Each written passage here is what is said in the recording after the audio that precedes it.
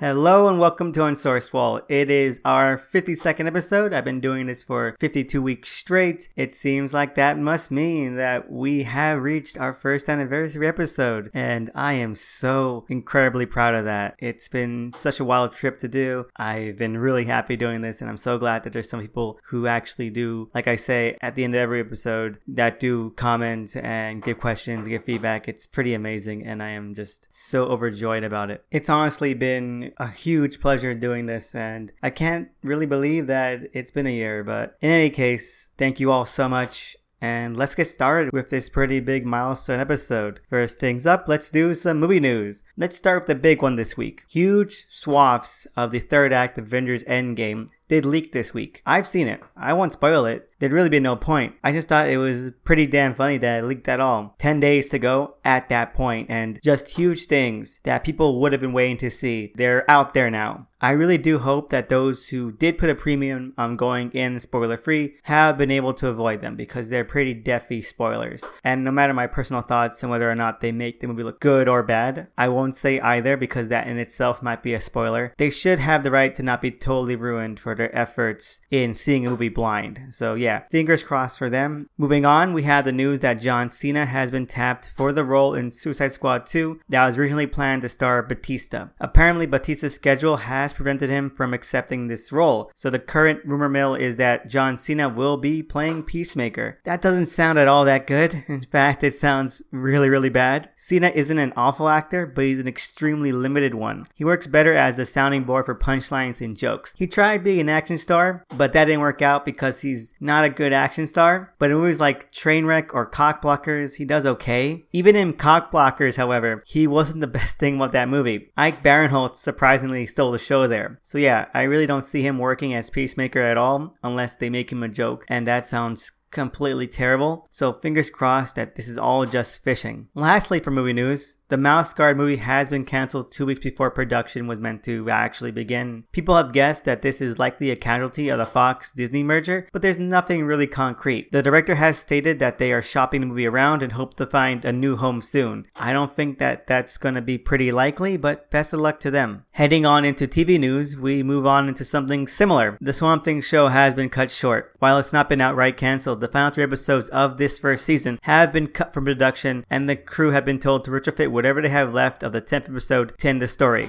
This is coming right off the heels of the DC Universe app apparently being merged in with the general WB app that they're planning, and it's quite shocking. Unlike Titans, there is no real solid guarantee that this will even get a second season, and production being cut entirely is really more abrupt than Titans ever even got. Because at least with Titans' very messy first season, they got to finish filming before throwing entire episodes into the trash. It's a shame, because despite my distaste for Alan Moore's Swamp Thing, which this show would have taken a lot from, the show still had a lot of potential. Still had great actors, still had great showrunners, still had great production value, and funnily enough, we even got a makeup reveal for Swamp Thing the very same day this news broke, and he looks pretty damn good. I'm hoping for the best, but I'm expecting the worst here. It's a damn shame, and it would be a real waste if this show got thrown in the trash over nothing. And because we have to keep this depressive train rolling, the Why the Last Man show has also stalled production after its showrunners have left the show. The production is looking for new showrunners, and it does seem like it will still be attempted to make it to the air, but who knows what behind the scenes trouble made the previous showrunners leave, and whether or not the show will be heavily retooled. So fingers crossed for them. It does seem like they at least do want to make this, that people are still committed to making this, but it does seem really unfortunate. And apparently The Gifted was canceled from Fox, and it seems like the end of the line for that show. Even bigger fans of the show that I know shed no tears for it. So I don't feel like there's going to be any real fan upswell to save this show like other previously canceled shows have been saved. We also have the first season 2 trailer for Krypton, and it finally showcases Lobo's voice. It's surprisingly a softer sort of southerny twang. Most people expect deep baritone with Lobo, but this goes in a completely different direction, and a lot of people have started hating on it, but I'm hopeful it can work. It does seem to have some personality to it, and if the actor can pull it off with attitude, then all the better. The rest of the trailer does show a Krypton civil war and Adam Strange continuing to fuck things up with the timeline, and I can't wait for all that. It's so damn fun, and I really hope that the characters continue on being the real me of the series. Lastly, we also have iZombie's final season, which has gotten a new trailer and poster, but the show is completely awful now, so I don't really give a shit. 2 thumbs down. Lastly, we have some comic news. First, some levity. Mark Millar has announced his newest comic to come from Image, Space Bandits, and it looks like another utter bore of a series. There's really nothing much to say about it. Nothing about it seems interesting. It's just an other shallow wannabe crowd pleaser. Hope it's more than it seems, but I'm not expecting anything at all, especially after his latest efforts. And finally, and sadly, it transpired that manga writer Kazuo Koike has passed. Largely known as one of the creators of Lone Wolf and Cub, I can only say that I hope that they are resting in peace.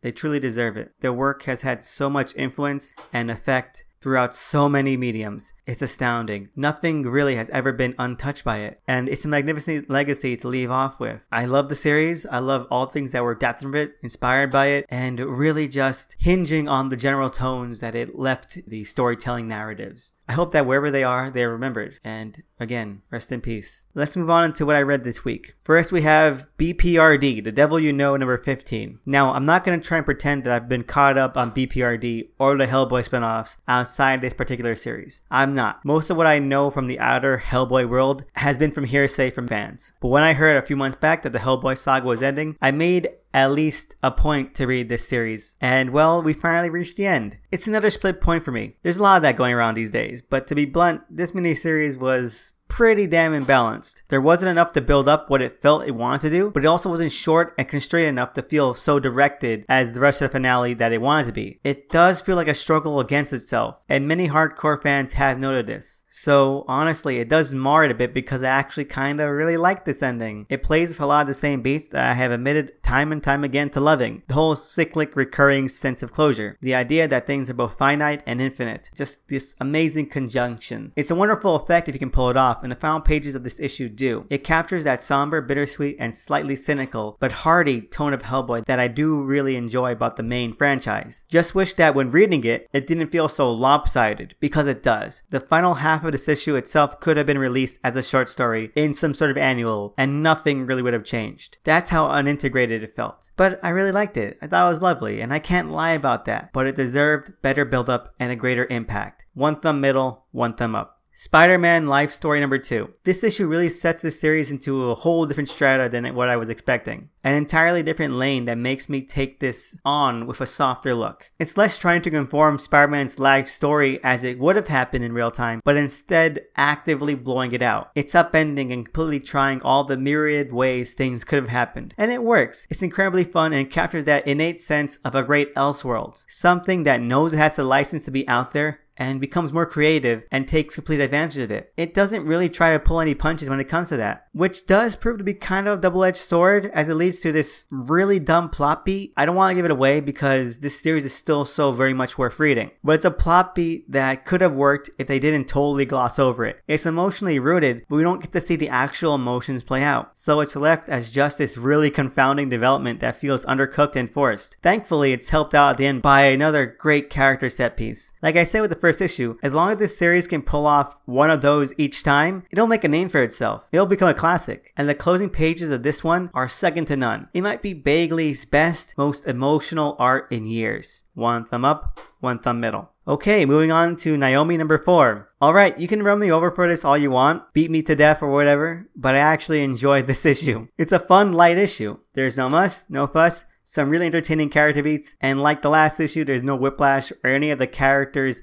constantly stampeding over each other. It just seems like it wants to be as lively as it can without being overbearing, grating, or annoying. So I have to presume that Bendis wrote 0% of this issue. It's just the only thing that makes sense about this. The only truly negative thing I have to say about this issue is that the page layouts can be really aggravating and uninspired, and that just makes a lot of things seem very flat on first glance, which is a downside because it's fun. It's a fun, harmless book, so it is internally at odds. Of course, since this is supposedly setting up bigger things in the DCU, this fun, harmless, contained nature that I really enjoy can't and won't last. But I hope the transition works out okay, although knowing Bendis, it won't. It'll go back to being grating real soon. 1 thumb up, one thumb middle. And lastly, we have Kick-Ass number 13. This has been a great issue and a fantastic start to this new arc. I can't believe how well it's been able to make the shift into an outright ongoing status. But this issue is shaping up to be even better than the last arc. It feels more practiced, more assured, more confident, and definitely more planned out. I love the previous arc too, but there was this sense of airiness to it, like it didn't want to be substantial or to risk anything. This, however, definitely is and definitely does. We get plots, stakes, character dynamics, hilarious set pieces, and some really thrilling setups. Still keeping that classic kick-ass flavor, but completely owning it in its own unique way. We even get some cynical, dark humor too, as Patience's ex-husband returns to the series and gets punched to hell the kingdom come. It's awesome. 2 damn thumbs up. I love this series, flaws and all, and I'm glad it's finally showing some staying power after all this time. What a great issue to end the week with. Anyway, let's move on to what I watched this week. We have the return of Gotham with Gotham episode 11, They Did What, which is the final prequel episode of the series, and it's kind of the weakest episode of the season. There's no getting around that. This season definitely wasn't one of Gotham's best to begin with. Not any fault of its own. They had to cut half the season, and then they made the understandable choice to prioritize character arcs for the remaining episodes rather than working on the actual overarching plot. But that leaves us with this episode, which is wrapping up that plot. And it's hard to wrap up something that never really had the resolution or the foundation or development needed. So it just feels like a bunch of fluff. And that's a shame because there are some good moments in this and a few that remind me so much of what I like about this show. But nothing else really lands. It's too hurried, too rushed, and it goes about way too quickly in aiming to set up these last minute jumps. A big one is Bruce finally being inspired by bats. It's set up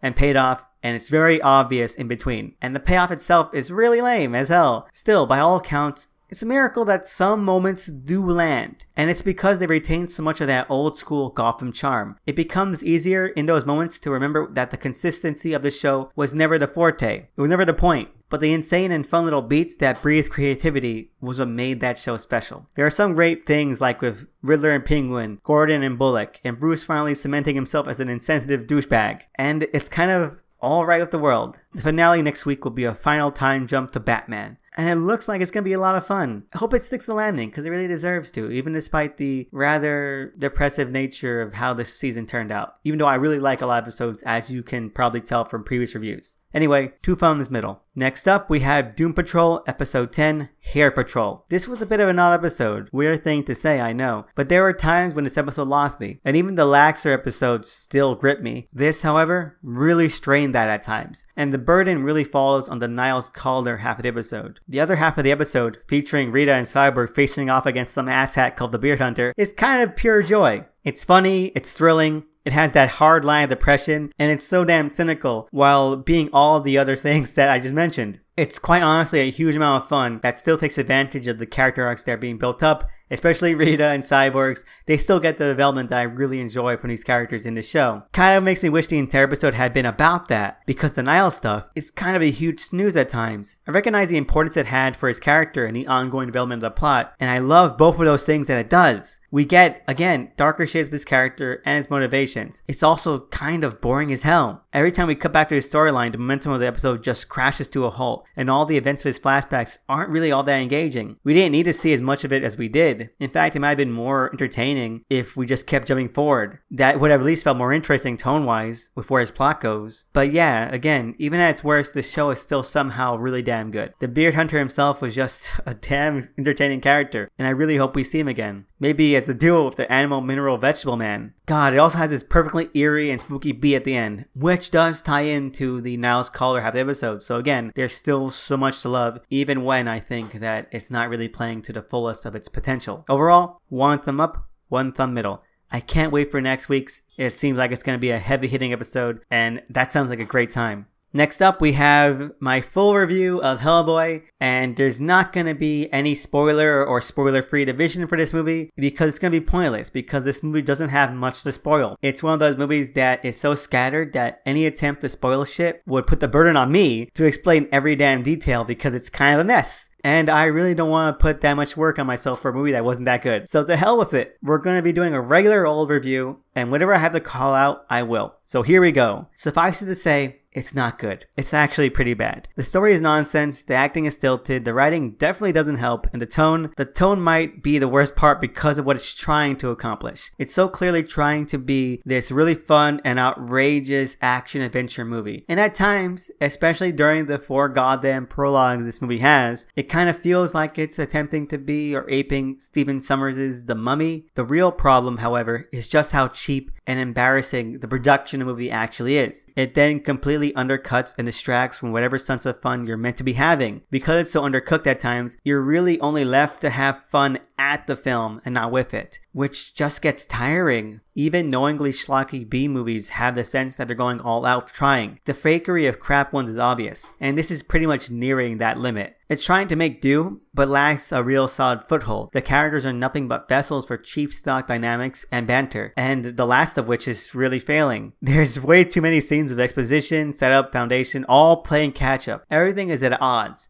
Everything is at conflict. After a certain point, you either roll with it, if you really want to, or just glaze over. It's a bore, but at least it's trying not to be, but that's really not enough to really recommend it, because nothing it really does helps with that. It only knows when to keep digging itself deeper, trying to be more fun, trying to explain more, trying to shove more in. I could go into more detail, I really could, but it gives me headaches to think about this story, and the ridiculously long way it goes about trying to present itself. Holy shit, it starts with quick cuts rocking King Arthur decapitations. It says a lot when the Transformers, the Last Night movie, had a better King Arthur prologue. It really does. One thumb down, one thumb maybe middle, maybe down, depending on your tolerance for this kind of shit, but I'm gonna go with 2 thumbs down.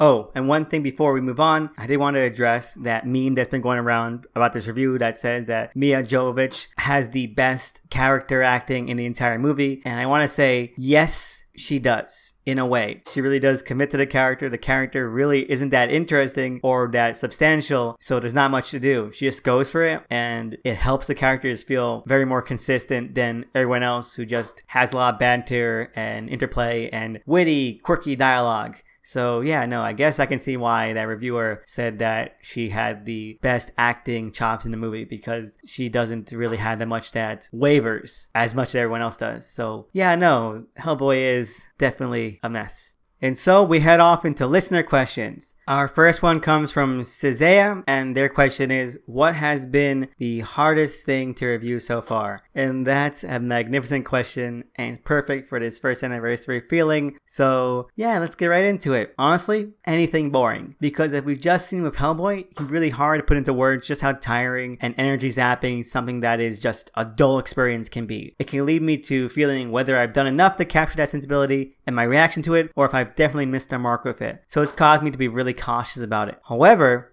the good angle of this is that it's led me to just not review stuff if it's just too hard at the time and not really worth reviewing or putting the effort into. Some examples of varying badness are like Mr. Miracle, Fantastic Four, Heroes in Crisis, The Gifted, Female Furies, and so much more. Those were dang tough to get through, and at the end of the day I felt, well, they're just so boring. Really, why even bother? You know, I should be reviewing things that I should be warning people about or that I really love, or that I feel has some merit. So yeah, no, that would probably be the hardest things I've had to review. And even then, I've reviewed so much that it can be kind of muddled. I probably missed a couple. But thank you for that question so much, Cizea. It meant so much, and thank you. Thank you so much for your questions. It means a lot. Our second question comes from the Evergreat Illuminated. I'll put their links below, and I'm so glad that they brought in a question. I'm really honored about that. And they have actually 2 questions. Our first question, again, is a great anniversary one, is what do I feel I've learned after doing this for a whole year? What I've learned from doing this for a whole year is pretty much the importance of preparation. I used to think that I could just hit record and start spouting off opinions, and who boy did I realize that it just wasn't going to work that way. So I eventually started making prep notes, and now I do full-on scripts. It saves time, it saves hassling, and it really helps me get to my point, because something else I learned is that I shouldn't try to strain myself to reach a limit with an opinion, like it has to be this long, but I also shouldn't think that all I have to say is something small when I have many thoughts. And I also learned that some things aren't worth talking about at all. So yeah, it's been kind of a learning curve this, and there's still a lot to learn. But it's been fun, and I truly appreciate it. And I guess with grander scope things that I've learned is that there are a lot of really bad articles there that do non-news. And comic journalism is a complete trash pit. But I think we all already knew that. So doing this for a year just brought that into sharp relief. Illuminated's second question is, what is my favorite work or creation by Mignola? And apparently this is ignoring Hellboy. So I guess I have to answer The Doom That Came to Gotham, full stop.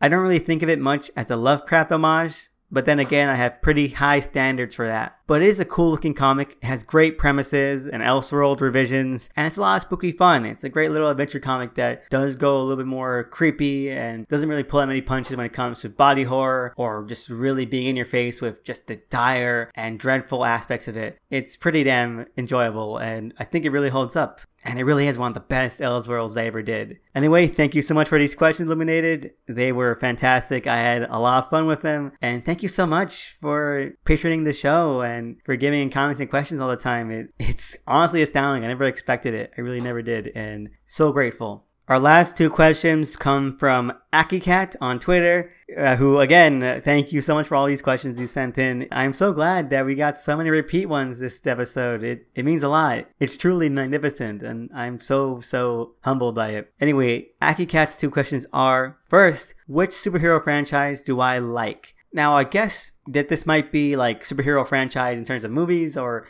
in terms of comics. I guess in terms of comics, it has to be The Flash. I love The Flash. I think the concept is great. I think the characters are great. The series might be pretty trash right now, but I just love the idea. I love the extended family of characters and that go with The Flash. Like Gorilla City, the time travel, the Tornado Twins, Impulse, Flashpoint. Some of the minis are fantastic too. It's a really great and extensive library of stuff. And so yeah, I love them if you're just talking about comics and just superheroes as their own concepts. But if we're talking about like franchise as in like superhero movie franchises, then that becomes a pretty tough question because a lot of them have insanely variable catalogs. You might have a good first movie or excessively weak sequels, or you could have a really weak first couple of entries and then an okay or even great last one. It's not easy ground to get into. But if I had to think about it, it would probably have to be the Fox X-Men universe. Which is strange given that they're not really one of my favorite comic series of characters. But damn it if they don't actually have the largest string of decent comic movies. Sure, you have some garbage like The Last Stand, Origins, or First Class, but that's really kind of it. Everything else is just maybe okay at worst, kind of brilliant at best, and that's not even counting shows like Legion. It's sort of a veritable powerhouse of a franchise. I can only hope that it ends on a good note with Dark Phoenix